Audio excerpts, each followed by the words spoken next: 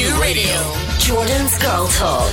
It's my pleasure now to welcome comedian Maisie Adam to the show for today. Maisie, if I can, I'd love to go back to the beginning and see, how did you first get into stand-up comedy? Well, I always liked performing, and I always loved when I would be in shows playing the funny character, making people laugh, because it's the only role where you get immediate reaction, you know? Like if you're playing Juliet in Romeo and Juliet, you don't know if you've done a good job until the end when everybody might stand up and applaud. Whereas if you're the funny role, you're making people laugh, you can hear it immediately. And I loved that feedback. So eventually I kind of thought stand-up maybe. I've always loved watching it. They didn't have open mic nights near where I lived. It was quite rural. But they did have a literary festival where they were asking for like local artists to come and do anything, they said. So I applied and said, can I do stand-up comedy? And they said yes. And I loved it and just never wanted to do anything else. And from that moment on, I was just set on working up material, gigging all the time. So I would work Monday to Friday at the village pub or any job I could really, just loads of temp jobs. And then I'd get the megabus down to London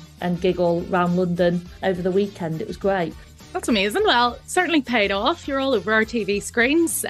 Quite recently on Soccer Aid, in fact. Now, yeah. Can I verify, did you get married the day before Soccer Aid? Yeah. I got married on the Saturday. I mean, I was still on my husband's shoulders singing the YMCA at 3 a.m. And then the car came for us at 10 a.m. to take us to Old Trafford. And I was really just expecting to come on for the last 10 minutes, like with all the other celebrities, because they tend to start most of the professionals and then move to celebrities. I turned up and Maurizio Pochettino, who's our manager, put me in the starting 11 up front with Usain Bolt. Like, it was absolutely terrifying. And I will never shout advice at the players ever again. It's pointless. You can't hear anything when you're on that pitch. And also, not to sound thick here, but I just didn't realise how big those pitches are. I was running. Bearing in mind, I'm running to try and keep up with Usain Bolt, which is a thankless task. Very humbling.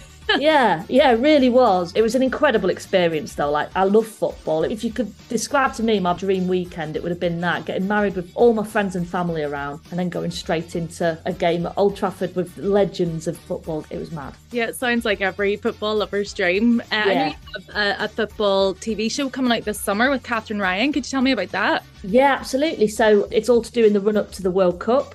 Jill Scott, former England Lioness, Euros winner, has taken me and Catherine on this sort of like what it takes to be a lioness training regime.